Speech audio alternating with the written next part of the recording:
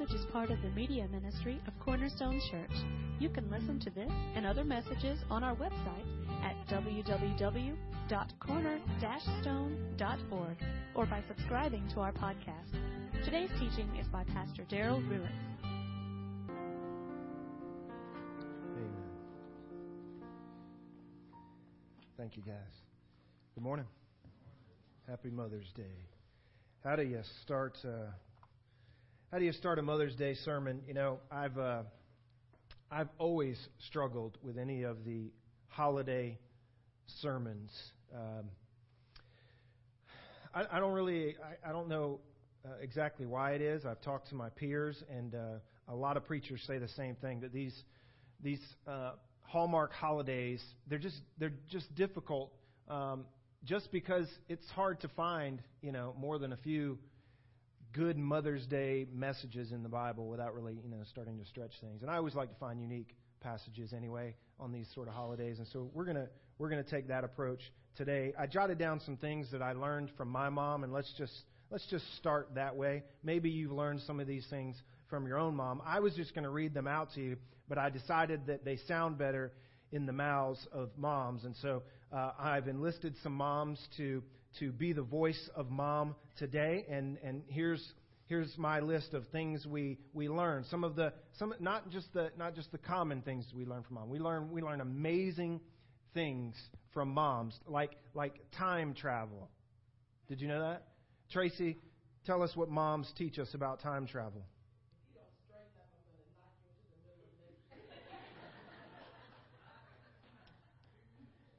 We learn higher levels of logic from our moms. Debbie? Logical. That's logical. We get not just insight, but we get foresight from our moms. Miss Sunita? Make sure you wear clean underwear in case you're in an accident. That's right.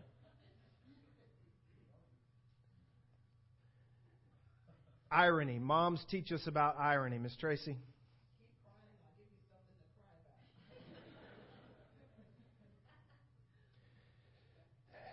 You wouldn't think it, but moms teach us about the process of osmosis.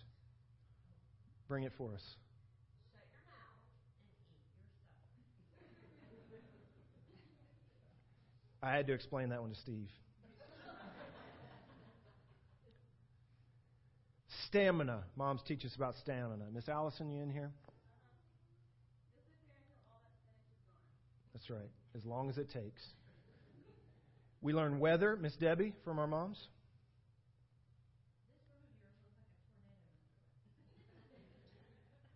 Even the concept of hypocrisy we learn from our moms. I don't really understand exactly if she's teaching it here or not teaching it, but we gain an understanding of hypocrisy. Miss Brittany? If I told you once, I told you a million times. Don't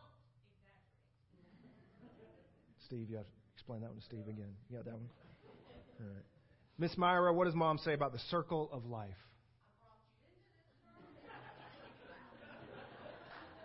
That's right. What about the key to life, Miss Tracy? Stop acting like your father. That's it. That's the secret to life. Miss Sunita, what do you teach us about patience? You're going to get it when you get home. You just wait. Medical science, Brittany? How many of you believed that? For a long time, I believed it. Genetics, Miss Sunita? You are just like your father. Yes.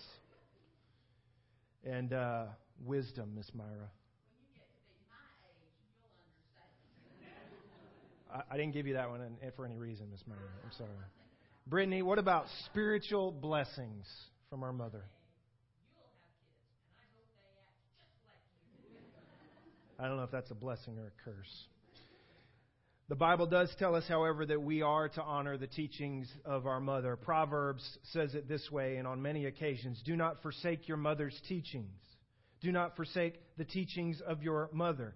A foolish son is a grief to his mother. A foolish man despises the teachings of his mother. He who drives his mother away is a shameful and disgraceful son. He who curses his father or his mother, his lamp will go out in his time of darkness.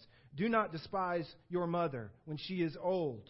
A child who gets his own way brings eventual shame to his mother. And let your father and your mother be glad, and let her rejoice who gave birth to you. Proverbs is chock full of instruction for especially young men to honor their mothers. Last year, anybody remember the focus of the Mother's Day message? Who did we talk about? What mother in the Bible? What famous mother? No? Bueller? Anybody? Mary. We talked about Mary. Never preached on Mary before that. We talked about Mary. It is said of the mother of Jesus, "Blessed art thou among women." Can anybody tell me, trivia question, who is the only other woman that those words are uttered of in Scripture? If you can give it to me, I got a $20 bill right here for you. That's how confident I am. It's not Elizabeth. Not Eve. Not Esther. It's not Ruth. No, just go through the list of any woman you know in the Bible. Q heard $20 out in the hall and he's coming to church. Amen, brother. Come down to the altar. I'm just kidding. Go back to your class. You wouldn't guess it. No. Desperate. Jael. What do you know about Jael? Preached a sermon on Jael 10 years ago. And she's not your typical Mother's Day message. It is said of Jael, "Blessed art thou among women." We'll get to that in a moment, and I'll tell you why that is said of her.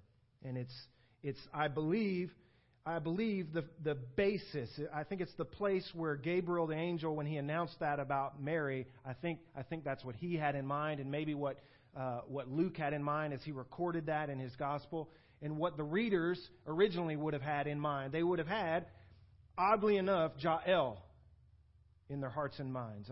I think they would have known that, and it's an interesting correlation. We'll get to it. So this morning I want to give you what is probably my favorite Mother's Day message of all my Mother's Day messages. I went back through all of my records. This was one of the first 2 Mother's Day messages that I have in record. I think before that we didn't have computers, and so it was on paper, on a legal pad somewhere, lost forever. Jael is not a Hallmark Mother's Day moment. There's no candy and flower story in the story of Jael. She's what, however, theologians call a bad mamma jamma. You can write that down. I think it was Spurgeon who said that. We'll get to Jael in a moment, but in order for you to understand her story, you have to understand the backstory. You have to understand a number of years that led up to the point where this woman has to make a choice. You have to understand what her lineage is. You have to understand how the dots connect before her so that you understand the impact of the moment that this woman enters into Scripture and where she becomes famous in Scripture. Where it will be said of her, "Blessed are her among women." The story starts back with a name you do know, a guy named Moses. Moses, if you've seen the movies, he's the Prince of Egypt. Even if you haven't read the book, you've maybe seen, there's even a more up-to-date movie. It's not that bad, I'll just tell you. If you're expecting it to be in accordance with Scripture in every scene, it's not going to be that way. God comes to Moses in the movie as a kid, and it's a little weird, right? I think I understand maybe why the writer of the movie did that, and it's interesting. But it's nonetheless, it helps, if nothing else, if you're not a reader, it will help you maybe understand the flow of the story of Israel and the Exodus, etc. And so you'll remember, even from Sunday school, that Moses is the Prince of Egypt because he's put in a basket and he's sent down the river because all of the boys are going to be executed. And so his family says, we got to save him. So we'll send him on a boat, on an ark, over to Egypt. And maybe they'll have mercy on him, and the wife of Pharaoh will pluck him out of the water and he'll be saved and he'll be raised as an Egyptian. And he didn't know any better, and so he was. And he becomes the brother of the next Pharaoh in line. But eventually, the story goes that he starts to figure out that he's not like the others. I mean, he's kind of always instinctively known this. You remember that he gets into a little trouble. He ends up killing an Egyptian, and so he's got to leave town. He's exiled from Egypt. He's no longer a prince, and he goes his own way. He's sent out into the wilderness to wander and supposedly to die. But God has different plans for him. You'll remember the story that he runs upon this place where water is being drawn, and there are women drawing water for their flocks, for the sheep that they were monitoring. And there are others who come and they start to treat the women in a way that they shouldn't have been. And Moses, this upstanding young man that he is, he intervenes and he stops the wrong that is happening. And he says, listen, ladies, get your water. I'll get mine when you're done, and they'll get theirs after we're all done. Moses meets his wife in this moment. Anybody remember her name? Zipporah. Zipporah goes home to her dad. Zipporah is a Midian. She is a Gentile, generally speaking. She's not a Hebrew. She goes back to Dad and she says, Dad, this is what happened. And this is what this young man did. And her dad, anybody remember his name? Jethro. Jethro, there's no money for this, by the way. So, yeah, no. Jethro says to his wife, and this is in Scripture somewhere, why didn't you bring that boy home? I mean, if this is what he did, go find that young man. I want to meet him. Bring him home. And so she goes back. She gets Moses and brings him home. Long story short, they get married. Moses marries into this family of Jethro. And Scripture says that Jethro is a Midian priest. Now, what that means is that, what you need to understand from it at least, is that they're not Hebrew and they don't believe in the one true God. Okay? There are some who believe in one true God. There are some who believe in many gods. And Jethro and his clan and his family believe that there is one main God, but then there's a whole lot of other extra gods as well. That's their religious focus. And so Moses becomes part of that, and he's faithful to that. He's brought in and adopted by Jethro and that family and that clan, and he thrives there. He does well. And then you remember that God comes in and he says, listen, don't forget my people, because they're your people. And so Moses, burning bush, all that happens. You got to go get my people back out of Egypt. And so he goes back to Egypt, and you get all the plagues, and you get all that happens there, and he confronts the Pharaoh now, who he understands as his brother, and he brings now his people out of Egypt. They cross the sea. The water falls back down. Everybody else is killed from Egypt. You remember this story, right? Just nod your head if you're tracking with me, okay? They end up back now in the land of Jethro. They escape, and they go back. And now Moses has not only his adopted family, but he has his people with him. And they're on their way, hopefully, to the land flowing with milk and honey. They're on their way to the promised land. That is the inheritance of the people of the nation of Israel. And so he's got his adopted family now, and he's got his people, and they are on their way. And you know the story. They don't make it directly there. They have some trouble. They get to the outskirts, and they send in spies, right? They send in spies, and how many spies? 12. They send in spies, and a number of the spies, the majority of the spies, come back and say it's a no-go. They're giants in the land. We can't win. You know, we've got no skills that are going to make us victorious over these people. Moses is disappointed. Why? He remembers all that God has done for them previously, and so should they. 2 guys come back and say, we can do this. We can do it not because of us, but we can do it because of our God, who has been faithful this whole time to us. We haven't forgotten, Moses. Who are those 2 guys? Joshua and Caleb. There we go. Good. Joshua and Caleb. Joshua ends up, after Moses dies, in part because of that faithfulness and his faithfulness to Moses over all the years. He becomes the next leader. And Joshua's job now, after a whole generation is going to die out, Joshua's job is to finally get the people into the promised land. And he does that. There's another story, another correlating story that happens here alongside this story that that you kind of miss if you forget about Jethro and his family. But every now and then we get glimpses of it through the history of the nation of Israel. You see, Jethro and his family, when Moses brings the Hebrews back, Jethro is so blown away by what God has accomplished through Moses and for these people, for all these people, to bring them out of Egypt. Jethro's blown away, and he says, your God is the one true God. Jethro starts to help Moses. He starts to help Moses in his leadership of the nation. He says, hey, listen, you can't do all of this. You've got to delegate some. And so Jethro becomes kind of like this father figure to Moses. But Moses essentially shares his faith with his father-in-law. And now these Midians become the believers, followers, grafted in. Once Gentiles, now they become part of the nation of Israel. And so they're converts to Israel. We find out as the story goes on, as the mantle gets passed from Moses to Joshua, that there are hints that Jethro's people are still with Israel.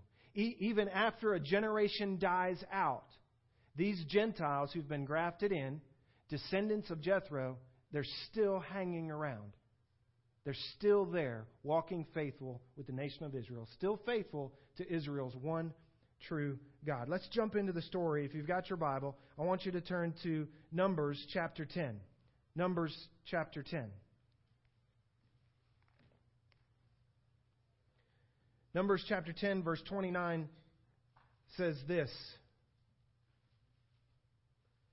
Then Moses said to a guy named Hobab, the son of Reuel, the Midianite.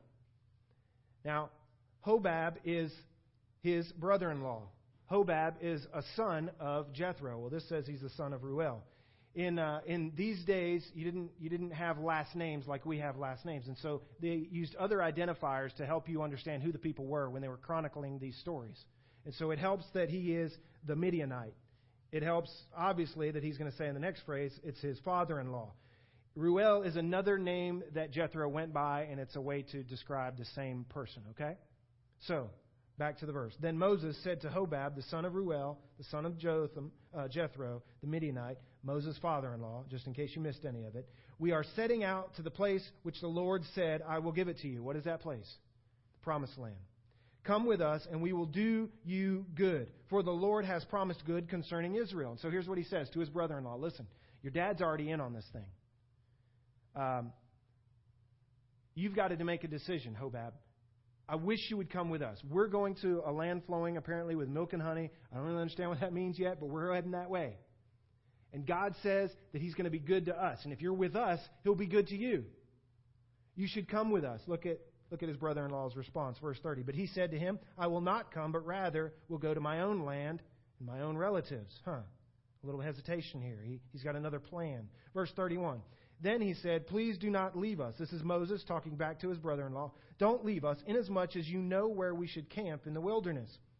And you will be as eyes for us. Essentially, Moses, I think he's genius here in his evangelism. He says to his brother-in-law, listen, I understand that you have another plan, but we can use you. He helps his brother-in-law find a way to be useful. Now, does Moses, those of you who like to study leadership and how to manipulate people and all that other stuff that we do, do you think Moses really, after all that he's been through with God, really thinks that he needs his brother-in-law to get through this next phase? Probably not. I think better what you see here is the heart of Moses for his brother-in-law. He knows what his brother-in-law really needs is to be a part of the people of the one true God. And he's not quite there yet. And so he finds a way to get his brother-in-law just to come along. Because if he can come along with him, he'll see how faithful the one true God is. And he knows that he'll be there in the long run. And that's exactly what happens. Verse 32. So it will be, if you go with us, that whatever good the Lord does for us, we will do for you. So they go and they send the spies and they have not only Joshua and Caleb who get to go into the land, but now we're going to find out that this family, through Jethro and his son Hobab, are in the promised land when we fast forward. They get to be there. They don't get lost in the generation that has to die out before the nation of Israel goes into the promised land. So, fast forward. Judges chapter 1. Judges chapter 1. Go back to your right. By the time we get to Judges, Joshua is dead. Moses is gone, hands the mantle to Joshua.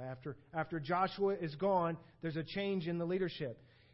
Judges would be supplied, different men and women would be supplied to give leadership to the nation of Israel. By the time we get to Judges, the nation of Israel is in the promised land. And the land has been divided among the tribes, and each of the tribes has a responsibility to rid their portion of the promised land of all the bad guys, including the bad guys' bad religion. And so they're supposed to be about that business. And the judges, as they face conflicts in their new promised land, the judges will help them with this process. Judges 1, verse 16. Look who is still with Israel. Look who is still being faithful to the one true God. Judges chapter 1, verse 16 says this: the descendants of the Kenite, Moses' father-in-law, went up from the city of palms with the sons of Judah to the wilderness of Judah, which is in the south of Arad, and they went and lived with the people. Who are these people? They're the descendants of Moses' father-in-law, who long ago was converted to the one true God and to God's one true people. They grafted in. They said, we will align with your God. Hobab, the family stays with the nation of Israel. Now, keep going. Move forward to Judges chapter 4. Judges chapter 4.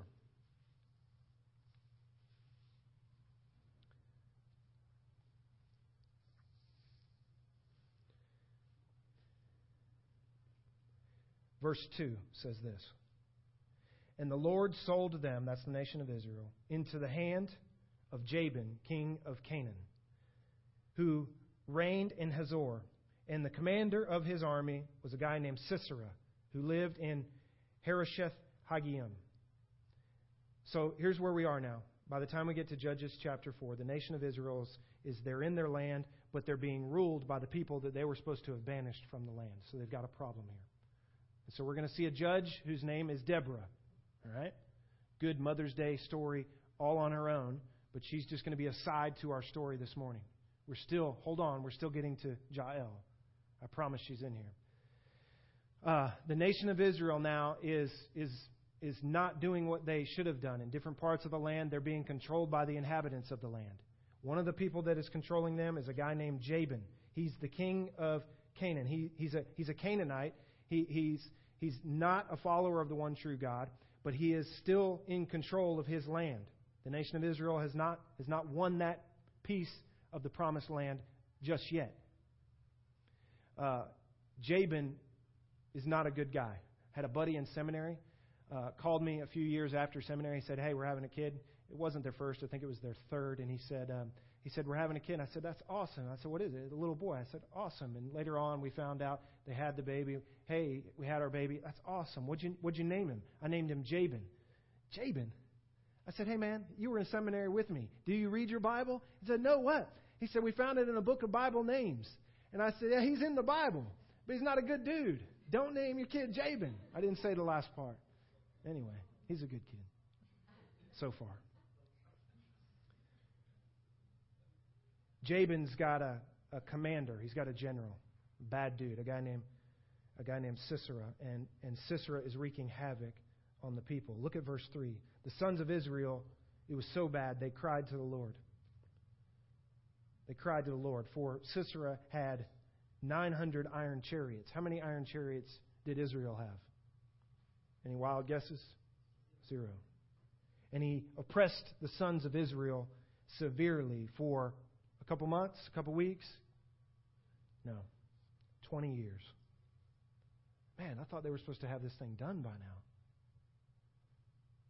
I mean, this promised land is not without its own hardships, is it? I'm a little surprised. Are you surprised? 20 years they're letting this go on. Jump to verse 6. Deborah, who is the prophetess, she is the judge who is who is on the scene at the moment, she sent and summoned Barak, the son of Abinadab from Kadesh Naphtali, and said to him, Behold, the Lord, the God of Israel, has commanded, Go and march to Mount Tabor, and take with you 10,000 men from the sons of Naphtali and from the sons of Zebulun. I will draw out to you Sisera, the commander of Jabin's army, with his chariots, with his many troops, to the river of Kishon, and I will give him into your hand. It's the valley there near the river of Kishon.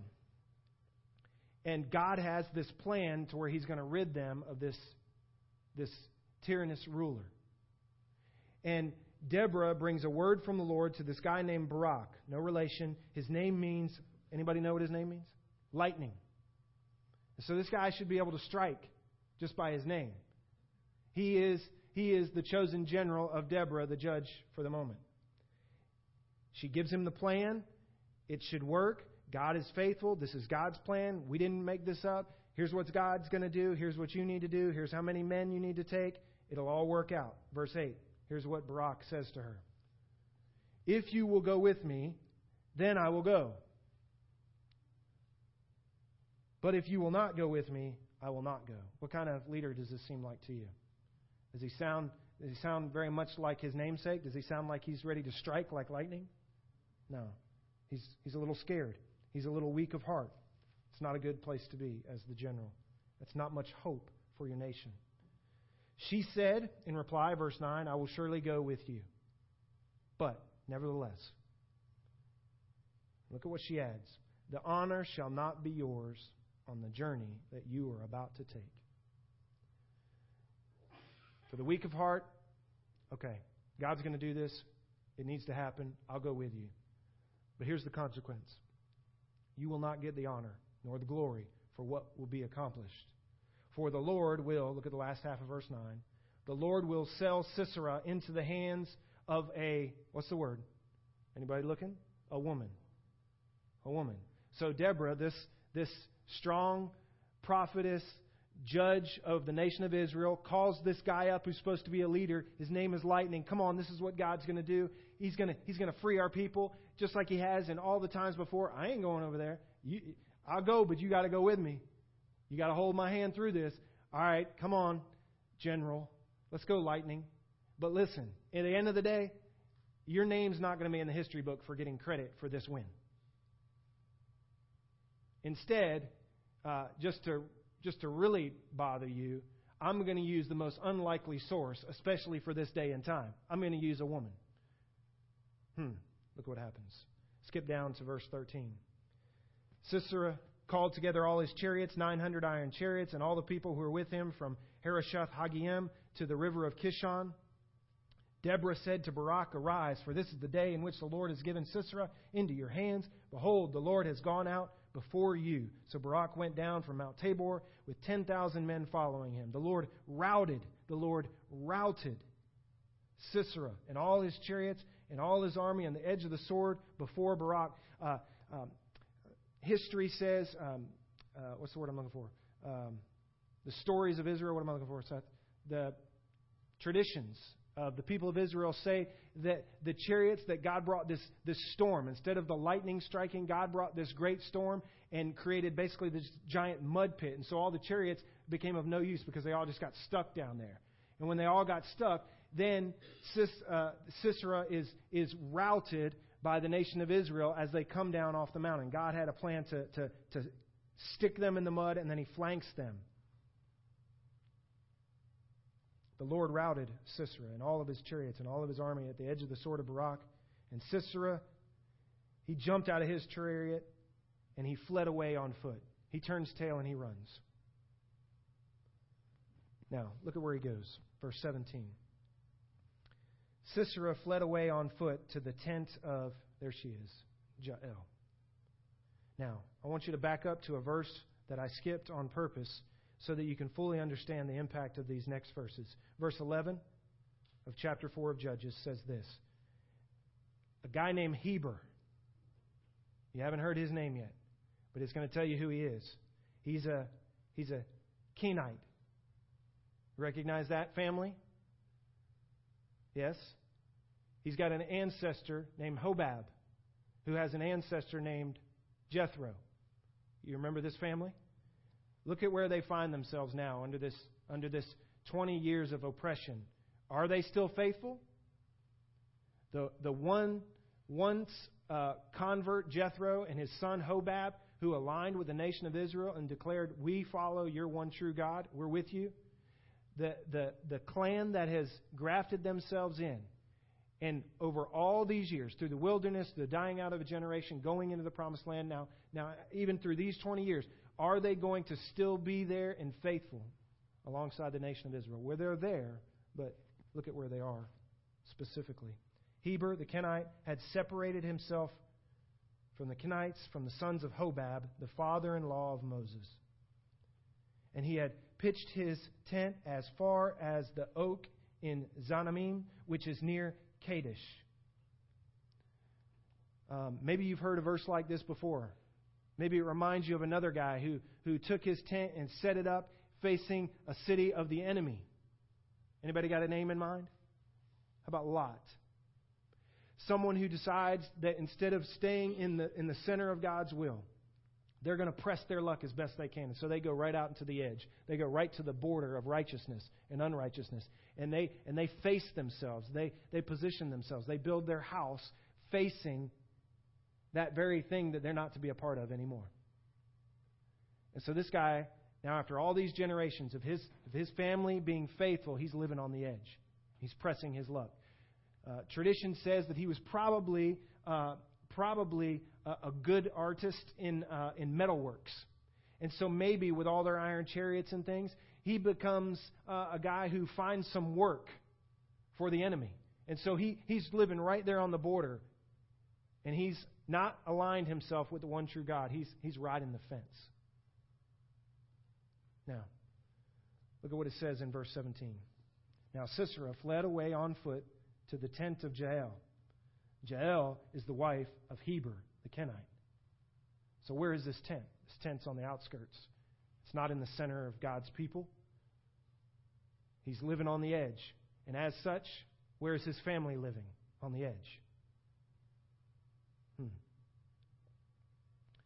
We get some commentary here in verse 17 about Jael, the family, and Heber. For there was, it says, peace between Jabin. Jabin, a good guy or a bad guy? Bad guy. The king of Hazor and the house of Heber, the Kenite. Who had he now struck a deal with? The enemy. Who is he now aligning his family with? The nation of Israel, the one true God? No.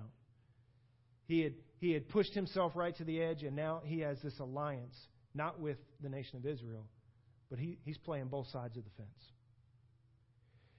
And this king, who's on the run now from God's wrath, from God's lightning coming down, he finds his way to the outskirts, and he's trying to get back home. And he realizes, I recognize this part of town. And maybe I can find shelter here. Look at what it says. Jael went out to meet Sisera and said to him, "Turn aside, my master, turn aside to me. Do not be afraid."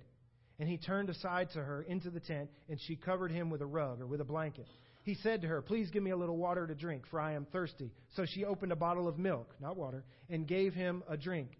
Then she covered him. What does nice warm milk do? Lulls you a little bit. Get your belly full so you're ready to sleep. Covers him with a blanket or a rug to hide him. Come this way. Apparently, Heber is nowhere around. Maybe he's out tending the flocks. Maybe he's out doing some other work. He's not there. These people are not in the fight. They're on the outskirts. But she sees him coming, and she invites him in. He believes so that he can be protected. He realizes, hey, I know these people. I've got a treaty with them. And so now he finds himself being hid in the tent of one of their allies. He's good to go, right? He's not so safe. He says to her, "Stand in the doorway of the tent, and it shall be, if anyone comes and inquires of you and says, 'Is there anyone here?' Here's what your answer should be. 'Nope.'" What would that be? That would be a lie. And so here we are with Jael. I told you all that story so that you know where Jael stands. As she stands in her tent with Jabin under a rug, She's got decisions to make, doesn't she? And that's the moment that all this boils down to. What is she going to do? He's saying, listen, if anybody comes around, I'm not here. He's the last one left. He's escaped himself. They got routed. He jumped off his chariot and he bailed. Probably 4 or 5 miles that he has to go to get to this area where he's now on the border of his own land, and he runs in and he's wore out and he's thirsty and he's tired, and he says, listen, give me something to drink, and just if anybody comes, I'm not here. What is she going to do? Ladies, here's your Mother's Day message. It's not all candy and flowers, but here it is. Verse 21. But Jael, Heber's wife, mind you, and we know about him, what is she going to do?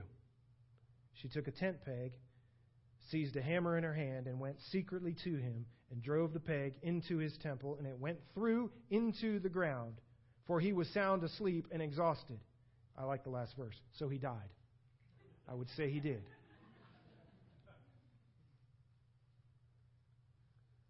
That's a woman right there. Now, listen. Don't get this G.I. Jane picture in your head. That's not where I want this to go. The most impressive thing about Jael is not how she takes out Jabin, not how she takes out this ruthless king. Yes, thank you. It's not how she takes out Jabin's general.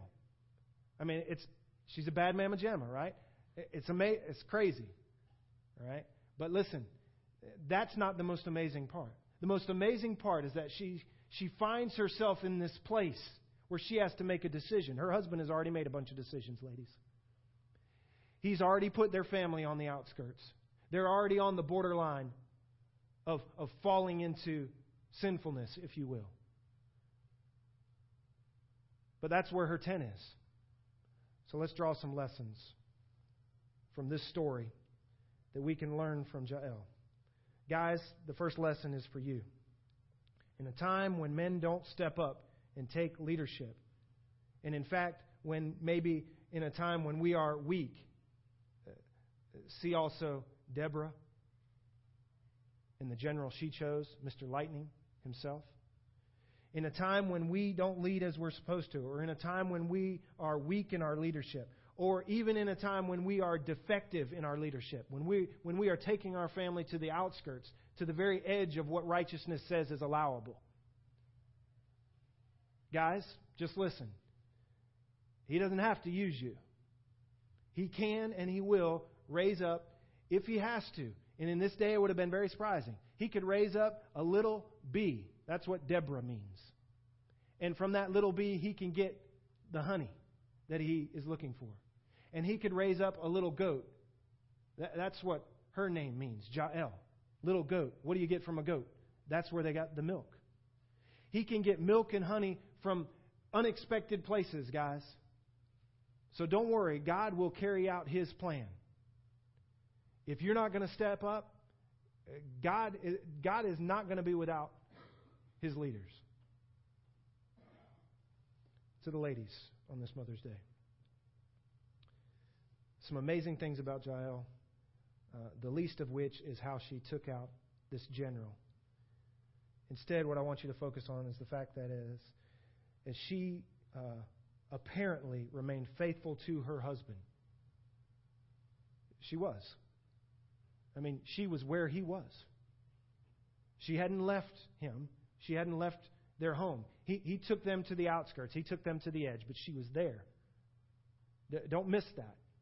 She remained faithful as best she could to her husband. And as long as she could. There's no indication that she, even in this story, rebelled against her husband. Ladies, there may be times when you end up on the edge of places where you would, in situations where your family is being put by your husband's choices, in a place you wouldn't take your family. Your home is not situated because of your husband's leadership in a way you would situate your house. It's not facing the direction you would have it face. There will be times when that is pressed, and your challenge will be to be faithful there, not only to your God, but also to your husband, in a way that honors your God. Something else. You got to say it. She used what she had, ladies. There's no indication that she knew what was coming. There's no indication that she had this planned.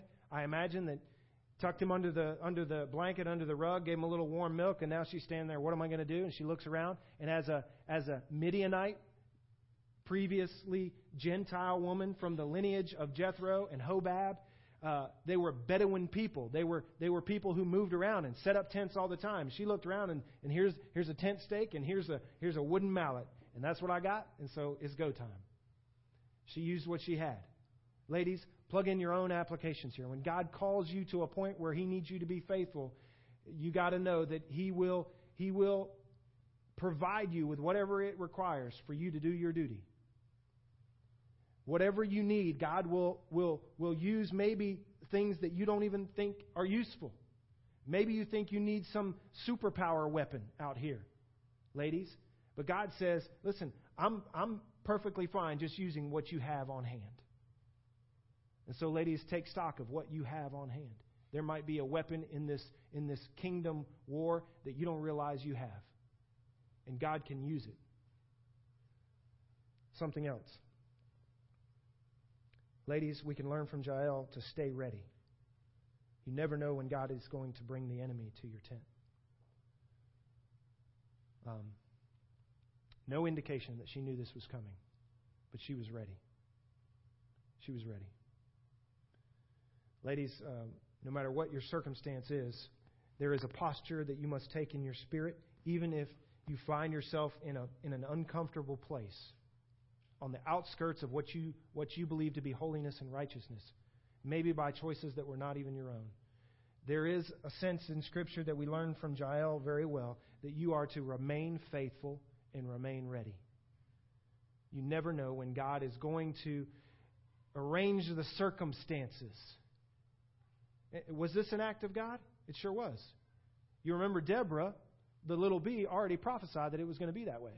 When Mr. Lightning said, listen, I'm not up for that, she says, okay, it's going to happen regardless, but just watch what God does, and He's going to end up using a woman.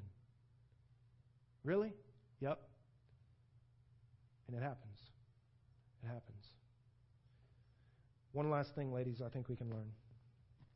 In Texas, we lived there about 6 years all told, 2 different occasions. They like to use a phrase, a good Southern Texas Southern phrase, you dance with the one who brought you. You dance with the one who brought you. You heard this before? What this means is if an old cowboy takes you to the barn dance or something, I don't know, you don't go wandering off and finding another dude to dance with. You dance with the cowboy who brought you. The point of that is that you're faithful to the one who got you to the place that you are. I mean, you'd have never been at the dance otherwise if he didn't bring you. So don't wander off with some other guy just because he looks bigger or stronger or more attractive for whatever reason. Just because he talks sweet to you. You don't go off dancing with the other guy and leave the guy who brought you standing there in the lurch. You dance with the one who brought you. Jael has to make a decision. Is she going to remain faithful with the one true God who got her and her family and her family's family all the way back to Hobab and Jethro? She knows how they got to the promised land. And although her husband's got them right on the edge of it, she knows who brought her to the place flowing with milk and honey. Ladies, there may be a point in your life, there may be several points in your life where you've got to decide, because of situations in life, because of situations in your family, because of situations in relationships, because of situations at work, because of situations that you can't even imagine yet, that you feel like you're pressed to the point where you're going to have to make a decision. Are you going to stick with the God that you've been depending on for however many number of years that you've been born again? Or are you going to find yourself being wooed, being tempted to follow some other leader? Jael made the decision. She made the decision. She was going to stay with the one true God that brought her there. Let me pray for you on this Mother's Day. Heavenly Father,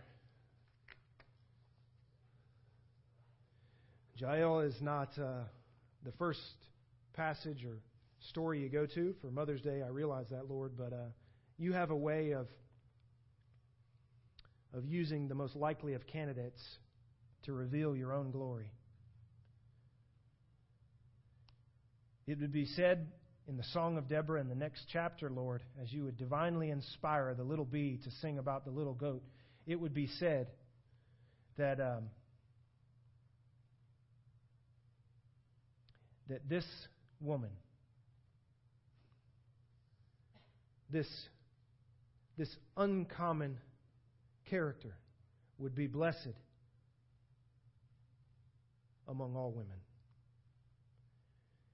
And as we already learned, Lord, that's only going to be said of one other,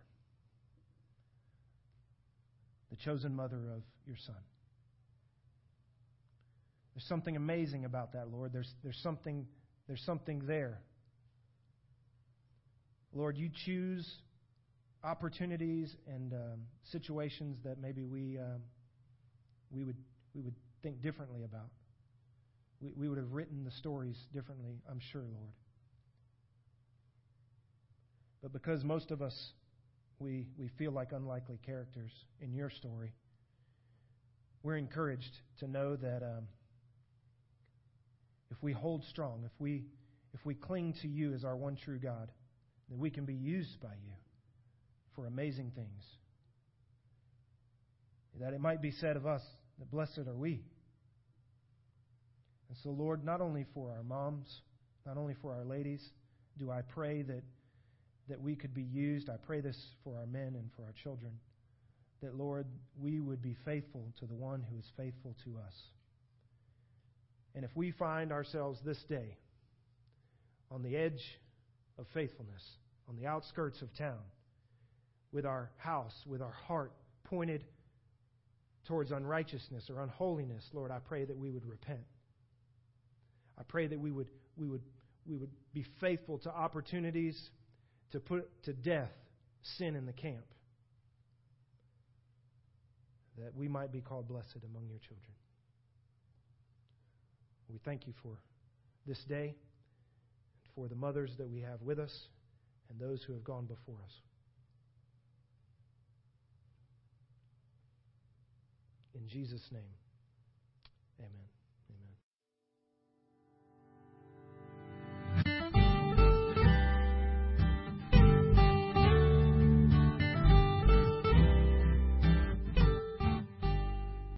This message is part of the media ministry of Cornerstone Church. You can listen to this and other messages on our website at www.corner-stone.org or by subscribing to our podcast. Today's teaching is by Pastor Darrell Ruiz.